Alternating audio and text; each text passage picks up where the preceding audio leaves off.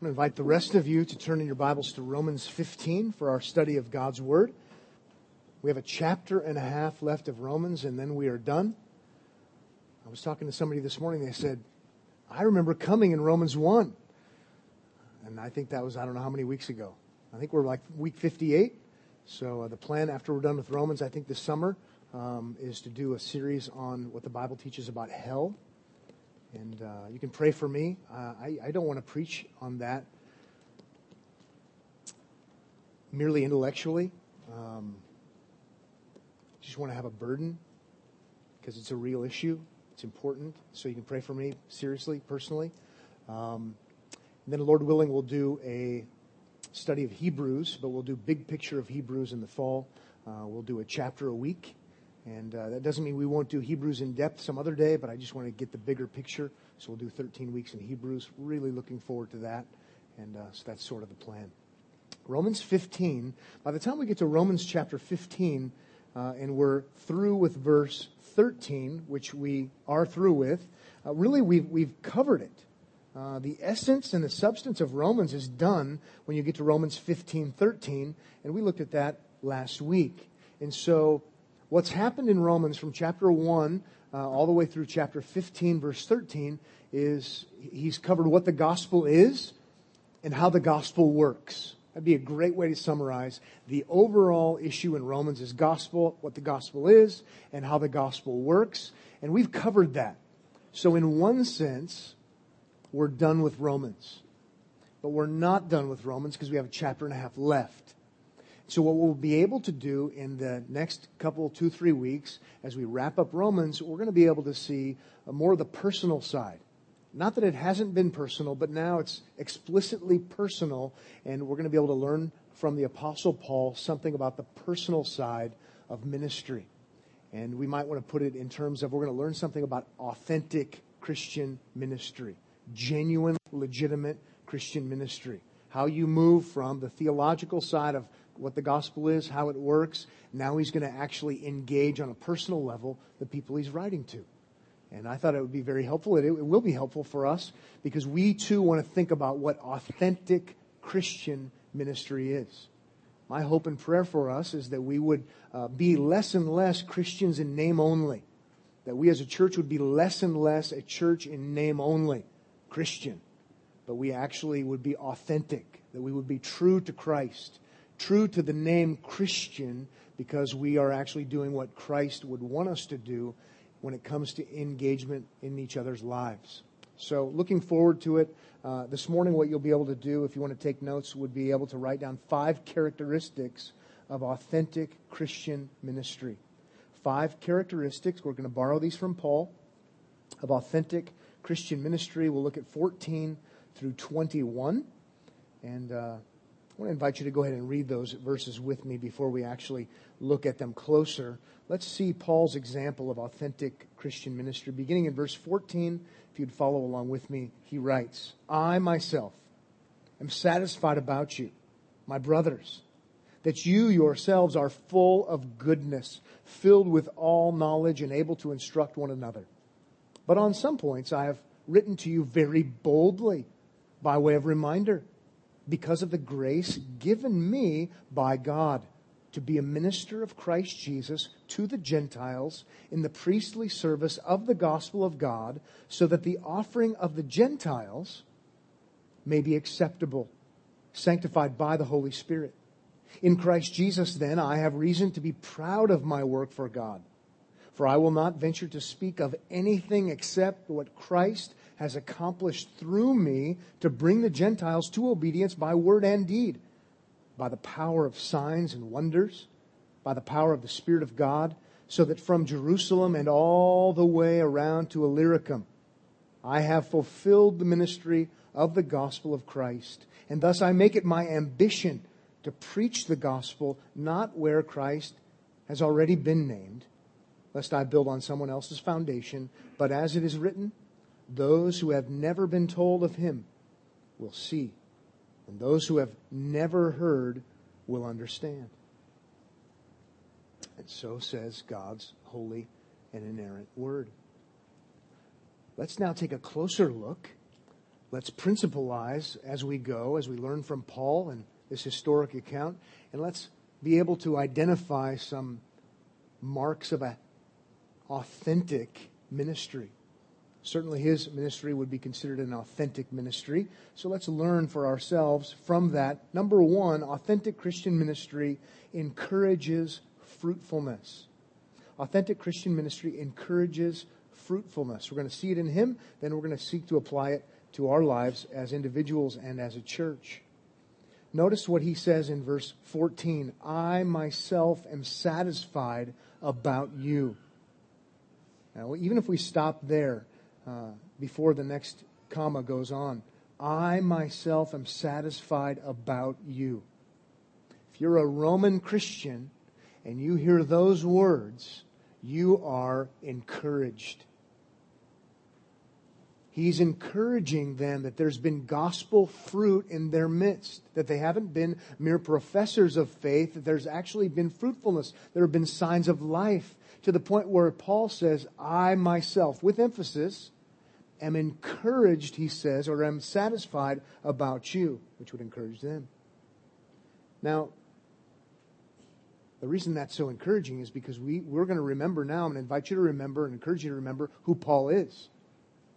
When he says, I myself, well, your mind should go back to who is Paul, chapter 1, verse 1. He's none other than an apostle, which is not a big deal to us because people call themselves apostles on lots of different street corners today. It should be a big deal because an apostle is unique. 1 Corinthians chapter 9, verse 1 says, an apostle, qualification for an apostle, you've seen the risen Christ. Remember, if he's an apostle, that means he has the authority of the one he's an apostle of. Oh, and he's an apostle of the Lord Jesus Christ. This is huge. I realize that we don't want to elevate human beings too high, but we under-elevate what it means to be a true apostle. If Paul is an apostle of the Lord Jesus Christ, when he speaks, Jesus speaks.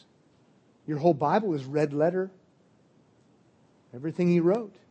He is speaking on the authority of none other than the risen Lord Jesus Christ. So for him to say to you as a Christian, the Roman Christians in this case, I myself, read apostle, am satisfied with you. Context would clearly be the impact of the gospel in your midst. Man, encouragement meter's going up. Wow, this is great. This is tremendously encouraging. Then if we move on beyond the comma, he says, my brothers. Again, same kind of thing. Encouragement meter goes up even more. He's an apostle of the Lord Jesus Christ. Yeah, he is. And he says, my brothers, we're equal spiritually, even though I have a unique office. That's tremendously encouraging. Now move after the next comma, that you yourselves are full of goodness. That's what he's encouraged about, that they are full of goodness. And it's personal, you yourselves. Now, yawn it off. That was a bad yawn imitation, but it's ho-hum. If you're biblically uninformed, that's ho-hum. And most of you aren't. If you've read Romans and have an inkling of a memory, that's not ho-hum. That you, Christians, he says, are full of goodness. Remember back in chapter 3 what we learned? Chapter 3, verse 12. No one does good. No, not one. How interesting. That's gospel fruit. He's acknowledging, identifying the fruitfulness of the gospel in somebody's life. He uses a different word, but clearly the concept is intact. As an unbeliever, nothing we do is good. Oh yes, as we would say, there's relative good, but not ultimate good, not absolute perfect motives, not good enough to satisfy a God who's perfectly holy and knows everything. No one does good, no, not one. Gospel impact, Christ's righteousness applied to the believer, Holy Spirit indwelled, there's transformation happening, and now he says, you're full of goodness. Don't you love it? So it's awesome to see the difference. You're full of goodness. But that's not all. That's tremendously encouraging. But if we keep reading after the next comma, filled with all knowledge. Not just knowledgeable, filled with all knowledge. Right in the margin, I hope you just wrote Romans 3:12 in the margin. Now you can write Romans 3:11 in the margin. Unbeliever, no one understands. Notice the difference. From no one understands, that is the truth about who God really is because of the perverting nature of sin. We just end up being idolaters. No one understands the true God. To filled with all knowledge. It's amazing what the gospel does. He's seeing what the gospel does in real people's lives, and he's affirming it. He's encouraging gospel fruitfulness, and I love seeing it right here before our very eyes. So much knowledge do they have that's true knowledge about the true God that it says also in our verse 14, and able to instruct one another. You guys get it. You get the gospel. You understand who God is. You understand the gospel. You understand how the gospel works. So much so that now you're able to admonish one another. You're able to instruct one another. You guys get it. By now, the encouragement meter should be way, way, way up there. It's helpful. It's good. If we're going to imitate or mimic the Apostle Paul's ministry, which we can't do entirely because we're not apostles, but certainly we could do this, we would want to be encouragers. We would not want to be like people who say, well, if you encourage them, they're going to get a fat head. And, we just need to keep them humble. We would want to be, if we're authentic Christians in Christian ministry, we would want to be characterized by affirming gospel fruitfulness. Remember, we're not glorifying the person. What we're saying is, look, you get it now. Really, ultimately, what we're doing is glorifying Christ. Because, in fact, the gospel does transform people's lives. What we're doing is recognizing it and saying, that's what it is. It's true, you didn't do any good, and now you're filled with goodness. It was true, you didn't have any true knowledge of God, and now you're filled with all knowledge. And it's showing up in your life. This is a good word for us. This is helpful for us. Maybe helpful for us, too, because sometimes we only live in the world of Romans 3. And therefore our conclusion is we would never tell anyone they ever do anything good.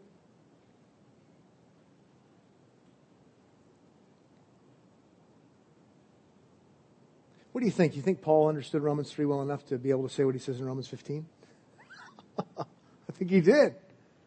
It's the same guy. He, yes, understood Romans 3 to the core, but he also understood the rest of Romans 3, which is the gospel, which transforms people's lives to the point where he can say, you are full of goodness. Yes, let's keep it in the context. Let's never forget Romans 3, as I think they were actually forgetting. More about that in a moment. But this is helpful for us. This is helpful for us as Christians. It's helpful for us as a church. We need to believe Romans 3. But we need to believe all of Romans 3. And where the gospel is truly effective in a person's life, where there is true saving faith, there is transformation to the point where the Apostle Paul can say, full of goodness, true knowledge of God, translating into impacting us so we might be able to say to somebody, good job. Good job with that. I'm really encouraged by what I see going on in your life and seeing fruit in your life. It's great. So blessed by your ministry. Thank you for encouraging me. I see your life transforming. It's amazing how your life is filled with goodness. Oh. So Paul does. And maybe it would get to the point where we forget about Romans 3 and all we're ever doing is saying things like that and we're out of balance. But we are so far from being there, it's not even funny. It encourages gospel-wrought fruitfulness. That's what a mature man's ministry does here. The Apostle Paul. As we're maturing Christians, We need to know this, and we want to mimic this kind of thing. If we're going to have legitimate ministry, let's encourage. Let's encourage more than we do. Hey, I see God working in your life. That's great. Right? Does it make sense? I hope it does, because I don't have anything more to say about it. I'm out of notes. But do you see how this is an issue? It can be an issue for us because we don't really get it. It can be an issue. We want to pretend like the gospel doesn't change anything. And so we only talk about how depraved everybody is. I'm all for talking about how depraved everybody is, starting with me. But something happens when you become a Christian. And he's affirming that something that's happening, and he's not withholding. Let's move on now.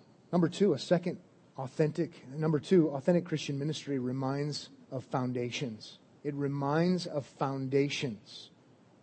Specifically gospel foundations. I hope that can go without saying, but I'll say it. Look at what verse 15 says. Notice the contrast. Affirming, full of goodness, knowledge, but on some points I have written to you very boldly by way of reminder. Okay. Legitimate ministry, authentic ministry is not going to be beyond reminding people of basic things, even to the point, did you notice what he says? Written to you very boldly. You know, I needed to turn up the volume on the bullhorn. Your vision has gotten a little blurred in some areas. I know you get the gospel, but maybe you've started assuming the gospel, and it's gotten a little blurry for you in your perspective on what the gospel is and how the gospel works. And so I've had to really turn up the volume in some areas in the letter because there are things that you need to be reminded of.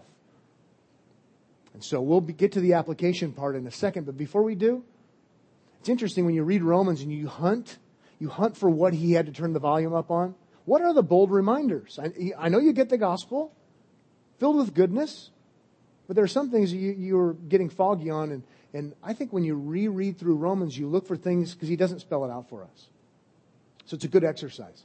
Things that are given a lot of space, a lot of black ink to. Maybe we'd say those are the bold reminders, or some of the things, just the way he says it, you know he's being bold in his reminding. So I would like to highlight at least 4 of them for you. Maybe there aren't 4, maybe there are 3, maybe there are more. But when I reread Romans and you say, what are the bold reminders that he has to emphasize? One bold reminder is the severity of sin, and understanding the severity of sin if you're going to understand the gospel. If you go back to chapter 3, let's just do a brief overview to see this is a bold reminder. Romans 1, 2, and 3, introduction after the first 17 verses. Chapter 18, he starts talking about sin. That's why we have the wrath of God. And he goes on and on and on about sin. Clearly, you're not going to really understand the gospel unless you understand sin. Maybe the Romans had kind of forgotten about it. The low point comes in chapter 3, verse 19. Look there. Romans 3:19, after he's addressed everything, he says, now we know that whatever the law says, it speaks to those who are under the law, so that every mouth, I think this is a bold reminder, every mouth may be stopped. And we say it a little bit differently, a little bit more offensively in our language. Every mouth may be stopped, and the whole world.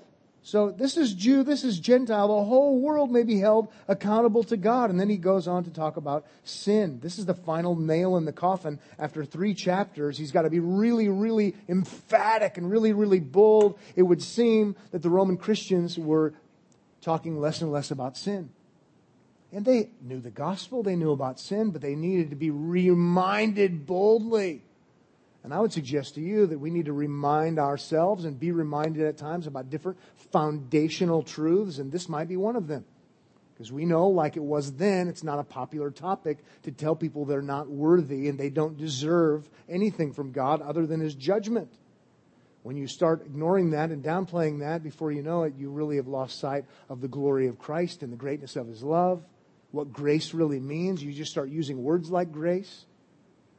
I think another bold reminder he gives would be regarding justification.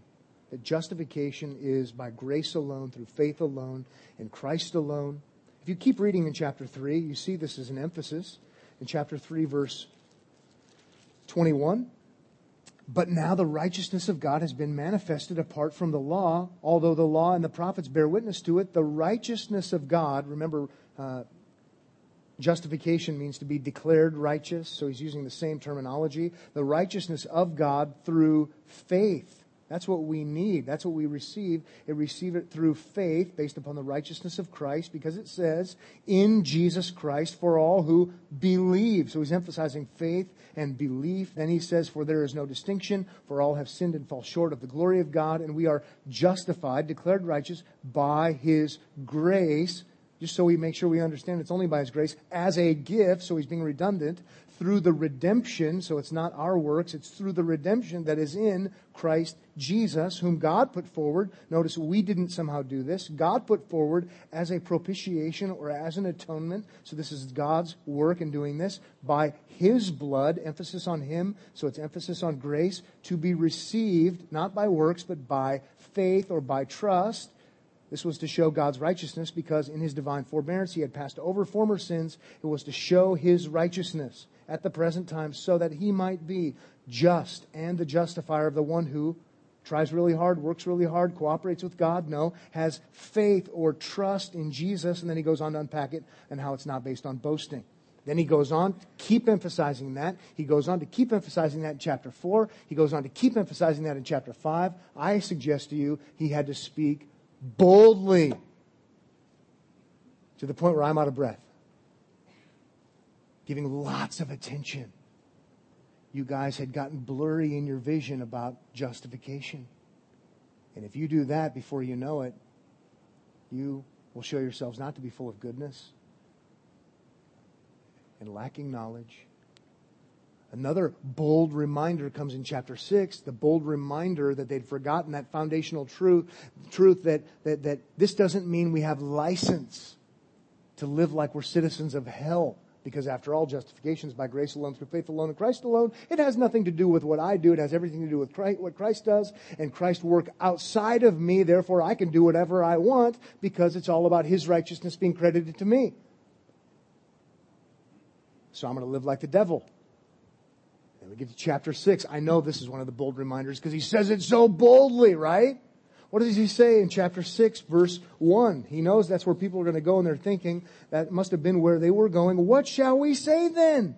We've got it clear, loud and clear. It's all of Christ. Are we to continue in sin that grace may abound? Bold, bold, bold. By no means. How can we who died to sin still live in it? We can't. So he reminds them boldly of that foundational gospel-centric truth. You died with Christ. You rose with Christ. You live a new life. Maybe one more bold reminder that he gives as far as a foundational Christian truth, and that would be the fact that the gospel provokes radical worship in response. The gospel elicits or provokes radical worship, which is a life of worship. And we saw that in chapter 12, verse 1 and following, 12, 13, 14, 15. It's the consequence of the gospel, how the gospel works. The gospel works, saves you only by God's grace, only through the work of Christ. And then it's, how do we respond? I urge you. That's bold, double bold. I urge you, therefore, brethren, right? By the mercies of God, according to His free justification is the idea there. I urge you, therefore, brethren, by the mercies of God, to present your bodies, all of you, it's radical, as a living and holy sacrifice acceptable to God, which is your spiritual service of worship. That's a bold reminder. Its boldness comes out in the fact that he keeps talking about it for chapter after chapter. So, an authentic, genuine ministry is going to affirm gospel fruitfulness. It's also going to remind of foundations. What are the foundations of the gospel? What are the basic truths about the gospel regarding what it is and how it works? This isn't anything unique to Paul either. Listen to what 2 Peter 1 says. 2 Peter 1:12. Peter writes, therefore I intend always to remind you of these qualities. Gospel context. Gospel qualities. Though you know them and are established in the truth that you have. I think it right, Peter says, as long as I am in this body, as long as the Lord gives me breath, as long as my heart is beating, as long as I have a pulse, until the day I die, he says, to stir you up by way of reminder. Gospel context. I'm never going to grow tired. I'm just going to keep preaching the same sermon. In one sense, it's gospel, gospel, gospel. What the gospel is, how the gospel works. And it can actually be in different sermons because there is so much that it touches because it touches everything in life. Remind, remind, remind, remind, remind. Keeps our vision clear so we can have a Christian ministry that is not Christian in name only. Now, one more thing before we move on to number 3, and that would be the emphasis that comes in verse 15. Just as a peek, let's just peek ahead where he says at the second part of verse 15, back in chapter 15, because of the grace given me by God. We're going to talk about that in a moment, but I just wanted you at least to see the connection, to see the close association between very boldly because of the grace given me by God. It's really important because sometimes we think if something is going to be very bold and you're going to tell people the kind of things you're going to tell them in Romans, we're apt to say that wasn't very gracious.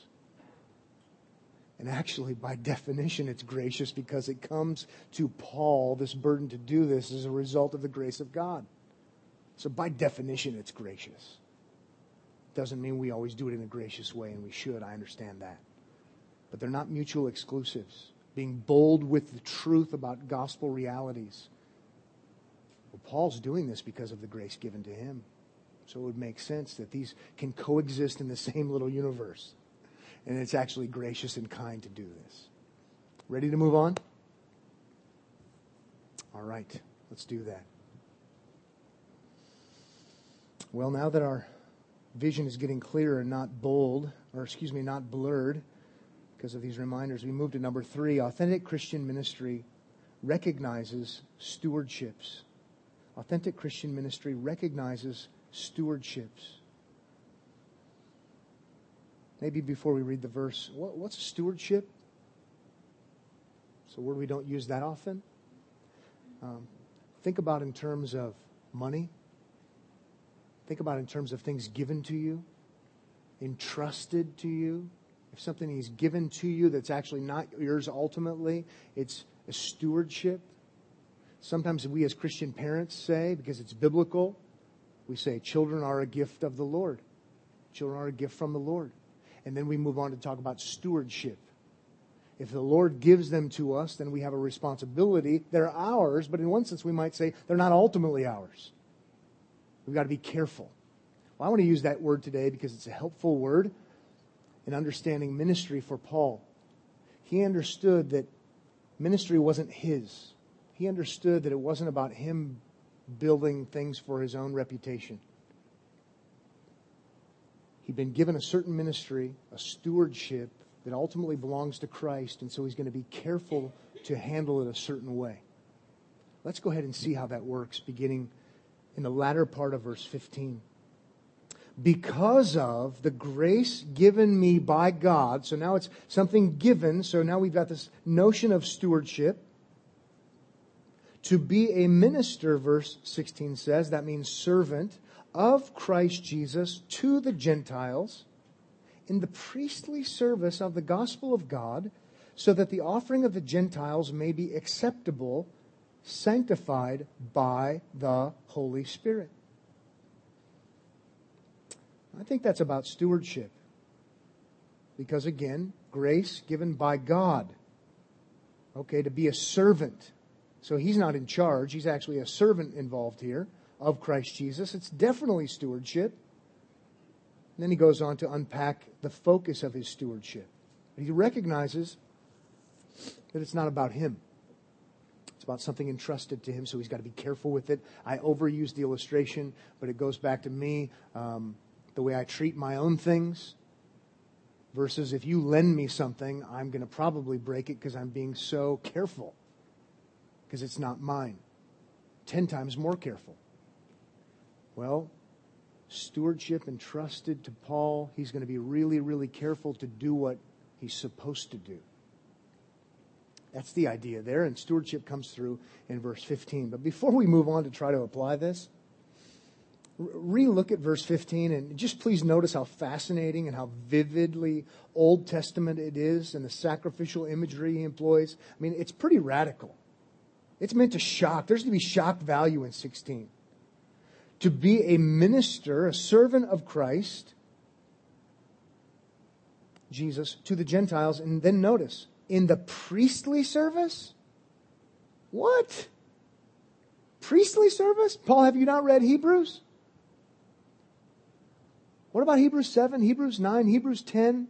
It seems to be that we don't have priests anymore, other than Christ. What? Here he says, in the priestly service, see, what he's doing is, we'll keep going with the verse, he's borrowing Old Testament imagery to make his point about stewardship. And this is a little bit shocking, and you say, whoa, thought we left that behind. He's employing that language so we can understand that a priest in doing his priestly duties is very, very serious because he's got a very, very serious stewardship. Let's keep reading it. In the priestly service of the gospel of God, so that the offering, that's priestly again. The offering of the Gentiles. Well, the last part isn't, but the first part, offering, that's Old Testament sacrificial system kind of talk. May be acceptable, that's Old Testament sacrificial system kind of talk. That's temple talk. Sanctified by the Holy Spirit, that too is even temple talk, Old Testament sacrificial system talk. It's meant to get our attention and say, well, that doesn't really belong in the New Testament. But it does if it's used to illustrate a point. The Lord Jesus Christ gave me a unique ministry to the Gentiles, Paul is saying. And I see myself almost like that Old Testament priest who has the animal to be sacrificed, and there are all kinds of very serious rules and regulations as to how this is done. Stewardship. And I've got to get that animal to the altar and have it sacrificed according to what God says. Stewardship. And here, did you notice? Who's to be offered as a sacrifice? The imagery would have it be the Gentiles. I've got the Gentiles. Kind of like a priest would have the animal to be sacrificed. And my mission in life, my stewardship, is to get the Gentiles to the altar, so to speak. To get them from where they are to where they need to be so that they're acceptable, he says, to God. It's vivid imagery. It's vivid. It should go without saying he's not calling himself a priest. It should go without saying this is not meant to be taken literally. This is a horrible verse to try to use to defend some sort of priesthood today.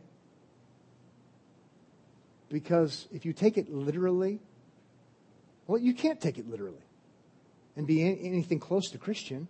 Because if you take it literally, you're going to do human sacrifices. The Gentiles are to be sacrificed.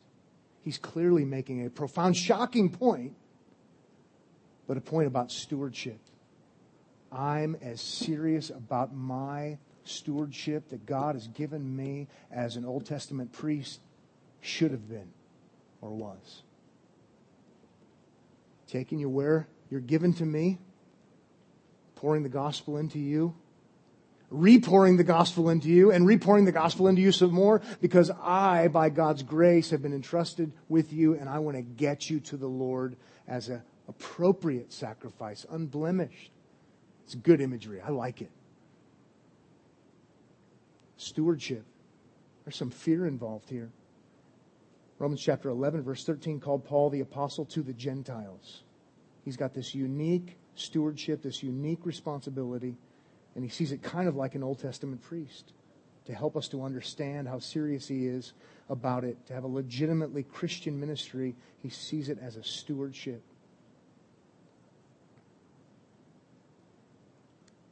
want to say one more thing before we move on that I think would be helpful. Two more things. Sorry. Back to the very bold thing in verse 15. If Paul were very bold about his own agenda, we would say that's arrogance. Just like if we were very bold about ministry because we're going to continue to perpetuate our traditions here. But if it's a stewardship from God, God gives him this stewardship, God-given stewardship, then it calls for nothing less than boldness. And it's not arrogance, it's faithfulness. Do you see? Because it's not about him, because it's not about his stuff, it's not about his ministry, it's about what God has entrusted him. And if God of all gods has entrusted you with something, then you'd better be bold. If it's being watered down or compromised or forgotten or blurred or whatever it is. See, there's a huge difference. The thing that would protect us by way of application, if we're going to take this in principle, the thing that would protect us from utter arrogance, which we're not above, would be having it not be about us and our agenda and our tradition and what we want to do. Because then when we're bold, you know what? We are arrogant. But if we can point back to something entrusted, a stewardship, then we not only can be, we should be bold. Because it's a God thing anyway. It's not about Pat or you or me. And that begs a question. What, if anything, have we been entrusted with? It's an important question. I'm trying to hopefully model this. I'm trying to be careful as we work through this passage that has a lot of historical groundings. I'm trying to be careful to not have this all equal, we're all apostles. Because we're not. We don't meet the qualifications. I'm trying to be careful not to draw a one-to-one correlation and hopefully model good Bible interpretation here. Without saying it's all historic, it has nothing to do with us. So I'm trying to say this is Paul, he's unique, but by way of principle, how might we apply these things? What have we been entrusted with? Here's where I'm going to go to answer the question. I'm going to go to books in the Bible like 1 Timothy, written to a church, not to apostles. 2 Timothy, written to a church, not to apostles. Titus, written to a church, not to apostles. I'm going to go even further than that. I'm going to go to, for example, a great place, more high ground, Revelation chapter 1, 2, and 3, the 7 churches. What makes Jesus happy about a church and what makes him upset? I'm going to go to places like that and I'm going to learn things like in 1 Timothy chapter 3, that the church is the pillar and the support of the truth. All right, now I know where we are as far as what stewardship have we been entrusted with. And I can have a certain confidence. It might be like Paul, might not be exactly like Paul, but it ends up being this ministry of gospel-centric promotion and defense. Read 1 Timothy, 2 Timothy, Titus. It's written all over the place. You'd even see it in Revelation. So that 1 Timothy chapter 3 verse, I think it's verse 15 off the top of my head, the church is the pillar and the support of the truth. That's a good place to start. Pillar meaning we uphold it for everyone to access. We're not hiding it. We hold the gospel out there. We hold the truth of the gospel out there. It's Great Commission kind of flavored. For everybody, because they need to believe in Christ. Get the truth out there. And then the support, the buttress, as some of your translations say. And that's the foundation. That's more the defensive side of things. And in 1 Timothy, 2 Timothy, and Titus, you see promotion and defense of the gospel. So when we need to apply this and apply the principle and say, let's learn from Paul. He had a legitimate, authentic Christian ministry, not a name only. And we want to have the same thing. Well, it means we're going to recognize our stewardship. What is our stewardship? What's been given to us? I know the truth of the gospel has. And so we want to know the truth of the gospel, and we want to promote it, and we want to defend it. And certainly there are other things, but even the other things are going to relate somehow to either what the gospel is or how the gospel works. This is great. I love this text. I love where it takes us. I love having to think through this stuff. We have a stewardship. It's not about a trend. It's not about a gimmick. It's not about trying to figure out the next thing we need to do to draw a crowd. Stewardship. This is what Paul was given. And so he saw himself as the sober-minded, knees-knocking priest. Got to get it to where it needs to be. So it's pleasing to God. It's good. It's a good image. Keeps us from having an identity crisis. He clearly didn't have one because he had a stewardship from God, from the Lord Jesus Christ. Maybe one more thing. The second thing, maybe it's third by now. I don't know. Just at the very end there, I don't want to pass it up.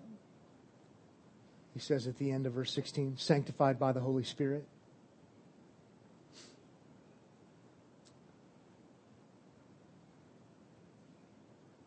These markers are all over the place. But he's careful to make sure he includes these markers. That this isn't based upon his own efforts alone. This isn't somehow what he produces because he knows the right answers. Because he does know the right answers. He's going to get it to the altar, sanctified, ultimately in the end by the Holy Spirit. Yes, the Spirit uses means like apostles and like Christians and like churches. But it is helpful to remember this is a Holy Spirit-driven kind of thing. And maybe to make one more connection, still on the same point, so I'm not a complete liar. Remember that the Holy Spirit wrote the Bible. And so if this is happening by the power of the Spirit, certainly it's not going to be divorced from the Scriptures. 2 Timothy 3:16 and 17. So if we're going to have a Holy Spirit sanctification going on as a result of ministry, that just assumes it's going to be a biblical ministry. Because the Spirit of God isn't going to do something to contradict himself. So we go, again, that's why we go to 1 Timothy. That's why we go to 2 Timothy. It's why we go to Revelation. It's why we go to other places as well. But it's helpful to see this is a Holy Spirit thing. Let's move on to number 4. Authentic Christian ministry. Number 4, boasts in Christ. It boasts in Christ. 17 says, in Christ Jesus then, I have reason to be proud. Or as one translation says, I have reason to boast of my work for God. Again, you take that out of context and you think, what? This doesn't sound like the guy that wrote Romans. But if it's all because of Christ, even as he says, in Christ Jesus, whether he's talking about himself because he's in Christ, and so any good ultimately gives credit to Christ, or he's talking about them in Christ, so any ultimate good ultimately gives credit to Christ, or it's even bigger than that, they're all in Christ, that provides a legitimacy for boasting. In Christ Jesus, then I have reason to be proud, a reason to boast of my work for God. It's a boasting ministry, but it's not self-boasting. Look what we've done. It's boasting in Christ, and that's what a legitimate ministry is going to do. 18 says, for I will not venture to speak of anything. Here's the negative side. I dare not open my mouth to talk about anything. Here's how I can boast in this ministry. Anything except what Christ has accomplished through me to bring the Gentiles to obedience by word and deed, by the power of signs and wonders, by the power of the Spirit of God. He's saying, I dare not say anything about anything successful that doesn't have everything to do with Christ and the Spirit of God applying it. And so I say, look what God has done. It's all legitimate, full of goodness, all knowledge. It's because it's in Christ. It's awesome. Ministry of boasting. Not a ministry boasting in self. Can you imagine if Paul would somehow hear that we would build St. Paul's Cathedral?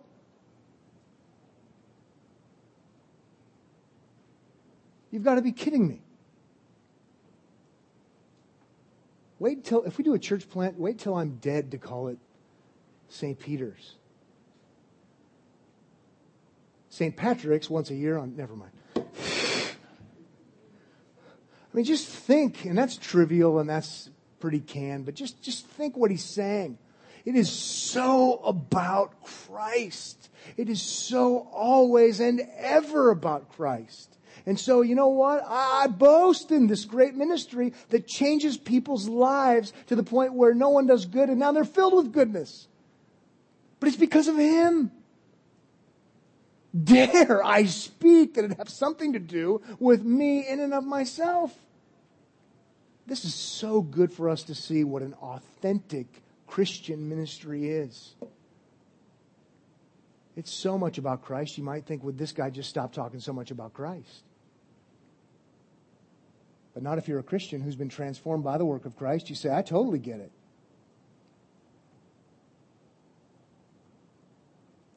Here's a helpful quote. This is about verse 19. Even the extraordinary signs and wonders of an apostle came with a pronounced emphasis on him being an apostle of the Lord Jesus Christ. So Christ was the object of magnification. Isn't that good? Even the extraordinary things that he did as an apostle, unique to the apostles, they were meant to show that he was an apostle of the Lord Jesus Christ. Legitimate guy. And so when people saw these amazing things happen, they may have misinterpreted them, but he certainly didn't want it to be that way. Those things were happening to point to Christ. It is so incredibly easy to make ministry about us. And I chose that word incredibly easy on purpose. I try not to use the word incredible in sermons. Jesus is incredible. Well, that's a bummer. I would rather say Jesus is credible. Eyewitnesses saw him raised from the dead. I realize that's just how we talk. Maybe I'm too much of a literalist. It is incredibly easy for us to make ministry about ourselves.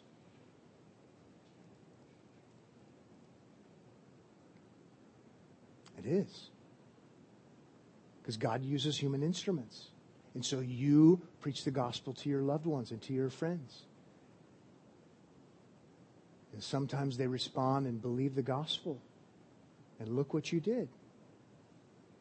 Or look how God uses the preaching of His word even through people like me. But it's so easy to kind of get it half-cocked. Or you proclaim the gospel to someone you love very much and they respond and persecute you. And it's so easy to make it about you. Instead of being counted worthy to suffer for the name. It's just easy to have it be about your favorite Bible teacher. Or the person who preached the gospel to you that led to your conversion.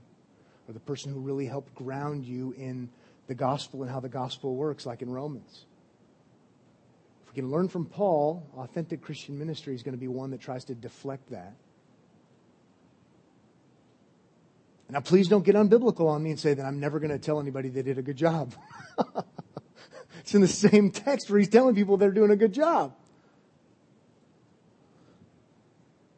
It's complicated. The key is to keep looking to Christ, keep being boldly reminded sometimes about what the basics are, so we can keep sense of it all. Pick favorite Bible teachers who are people that don't keep pointing to themselves, where they're the hero in all their illustrations. Pick favorite Bible teachers who keep pointing you to Christ. Yes, show honor because that's biblical. I understand all that. I don't know how many of you saw that interview recently of David Martin Lloyd-Jones. It was posted on the OBC blog. You can look at it if you don't subscribe to the blog. Do. It was unique because I've never seen an interview of Lloyd-Jones. Lloyd-Jones is a famous British preacher. He's actually Welsh, but he was in London for quite a number of years. Died, I think, in the early 80s. Books still in print, still very influential. Dr. Martin Lloyd-Jones, there was this interview posted of him and as a video. I've only seen photographs, listened to sermons. But it was a great, great interview. Watch the interview because he deflects the praise, or he deflects the focus on himself in a great way that doesn't seem fake. I love the interview. I just thought, I want to learn from this elder statesman, Christian, just how to respond to questions. It was about Christ. It was about the Word of God. It's just fascinating to watch. The doctor, as he was called, as busloads and busloads of people would go to hear him preach, and it was always about the doctor, Mr. Influential, Mr. Brilliant. And you don't get that sense at all when you see the interview. There, one illustration in the whole sermon. I pretty much failed preaching class today because you only got one illustration, I suppose, and hope that's okay. Maybe one text before we move on to number 5 would be Galatians 6:14. But far be it from me to boast except in the cross of our Lord Jesus Christ, by which the world has been crucified to me and I to the world. That's Paul. I'm a boaster, all right. We should have a braggart ministry. We're just boasting all the time. To the point where maybe people would say, who do you think he is, God or something? Yep. It's kind of attention he gets. Okay, number 5, and we'll wrap things up. Authentic Christian ministry follows the script. It follows the script. You'll see what I mean in a second. I think Paul followed the script given to him. He didn't veer from it. That's what kept him distinctly Christian. Verse 19 goes on to say, so that from Jerusalem and all the way around to Illyricum, it's about 1,500 miles or short of that, a broad region. I'm told that's former Yugoslavia. So I went all the way around, and he says, I have fulfilled the ministry of the gospel of Christ. That's where I want to say he followed the script. Now, we've got to do some systematizing here based on what we know Paul writes in other places, based upon the big picture. He's not saying everyone who needed to hear the gospel did. Because there were people who still needed to hear the gospel. So, what does he mean? We have to guess a little bit. I have fulfilled the ministry of the gospel of Christ. It would seem that what he means is, I did what I was told to do by Jesus. I did what I was called to do. He told me, here's what I want you to do, and I followed the script. To the point where we do know there were churches established, good, sound churches that can be stabilizing, places for believers to go as they're converted. 20 says, and thus I make it my ambition to preach the gospel, not where Christ has already been named, lest I build on someone else's foundation. 21, but as it is written, quoting Isaiah 52:15, those who have never been told of him will see, and those who have never heard will understand. I personally don't think that what he means is for this to be a timeless principle mandate that all Christians after him must follow, or even during his time. That you can only ever go preach the gospel where the gospel has not been heard before. That's a really important thing to do. We want to do that. That's biblical. But I personally don't think he's saying, if the gospel's already gone there, you can't go there. Hands off. I think that's what he is saying for himself, in essence.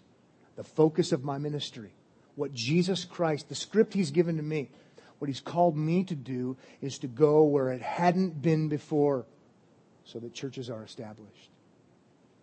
Because otherwise, things he would say in other places wouldn't make sense. Like 1 Corinthians 3:6, I planted, Apollos watered, but God gave the growth. You do see complementary kinds of ministries going on. Even Romans is rather interesting because Paul didn't plant that church, and yet he's helping them. So where I end up landing on this is, I think what he's saying is, I did what Jesus told me to do. We don't have anything in the white spaces explaining exactly where this happened, exactly how this happened, but what we can have confidence in is the fact that this is what he was supposed to do, and he's clearly saying, I did what I was supposed to do based upon the orders of Christ. And I think that's the gist of what we should take away from this as well. He followed the script. He did what he was told to do. By way of principle, we would say, well then, how can we follow the script? I think it would be an error to say we can only ever tell the gospel to people who haven't heard it before. I don't think that's what he even wants us to walk away with by way of principle. What is our script? What has the Lord Jesus Christ called, here we go, the church to do? Well, he certainly called us to be the pillar and the support of the truth, the gospel truth. He certainly called us, and there's Great Commission implications in that. So we're now back to that. I'm now back to going 1 Timothy, 2 Timothy. I almost said 3 Timothy. Because I use it as a joke sometimes. Titus, Revelation, the rest of Scripture to know who God is. But when it comes to our distinct mission, I'm going to go to those places. What's our script? You've got to follow the script. If we're going to say we're Christians and not just say we're Christians, we're actually going to reflect Christ in our Christianity. We're going to do what He says. We're going to be faithful to what He says we're called to be and what we're called to do. I want to end by highlighting the word I've been using a lot today, and it's the word authenticity. And I chose it purposefully because it's a good word, but I chose it purposely because it's a timely word, because it's one of the most often used buzzwords in our church era. It's used like few other words in churchianity. It's used outside of the church too, I know. Authenticity. That what you hear again and again and again is a call for authentic Christianity. We need to return to authenticity, authentic living, authentic Christianity. And we of all people, I would say, should be at the front of the line. And maybe this is happening because so many people say they're Christians and then don't live like it. Maybe it's because of all the scandals that are so publicized, because it looks so good on the outside and underneath it's a tragedy. So I welcome it. But many times today, at least in church circles and church publications, authenticity, to be authentic, basically, translation is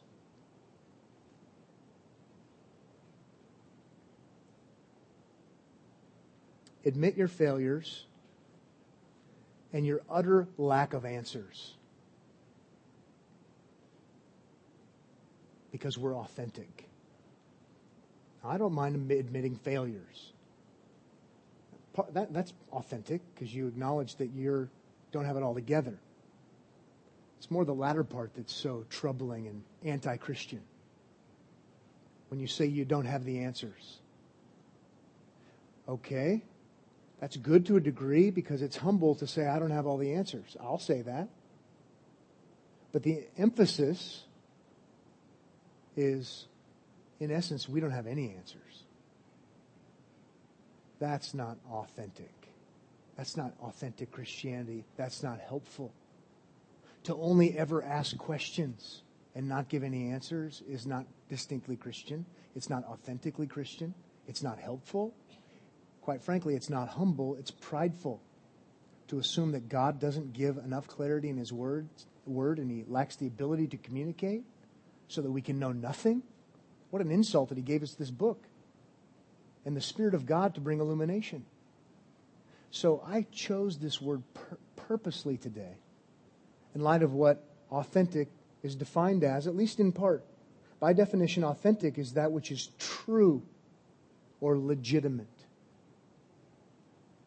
What we want is to have an authentic ministry who, yes, asks questions, who, yes, sometimes says we don't know the answer to the question, who, yes, says we have faults and we're not perfect either.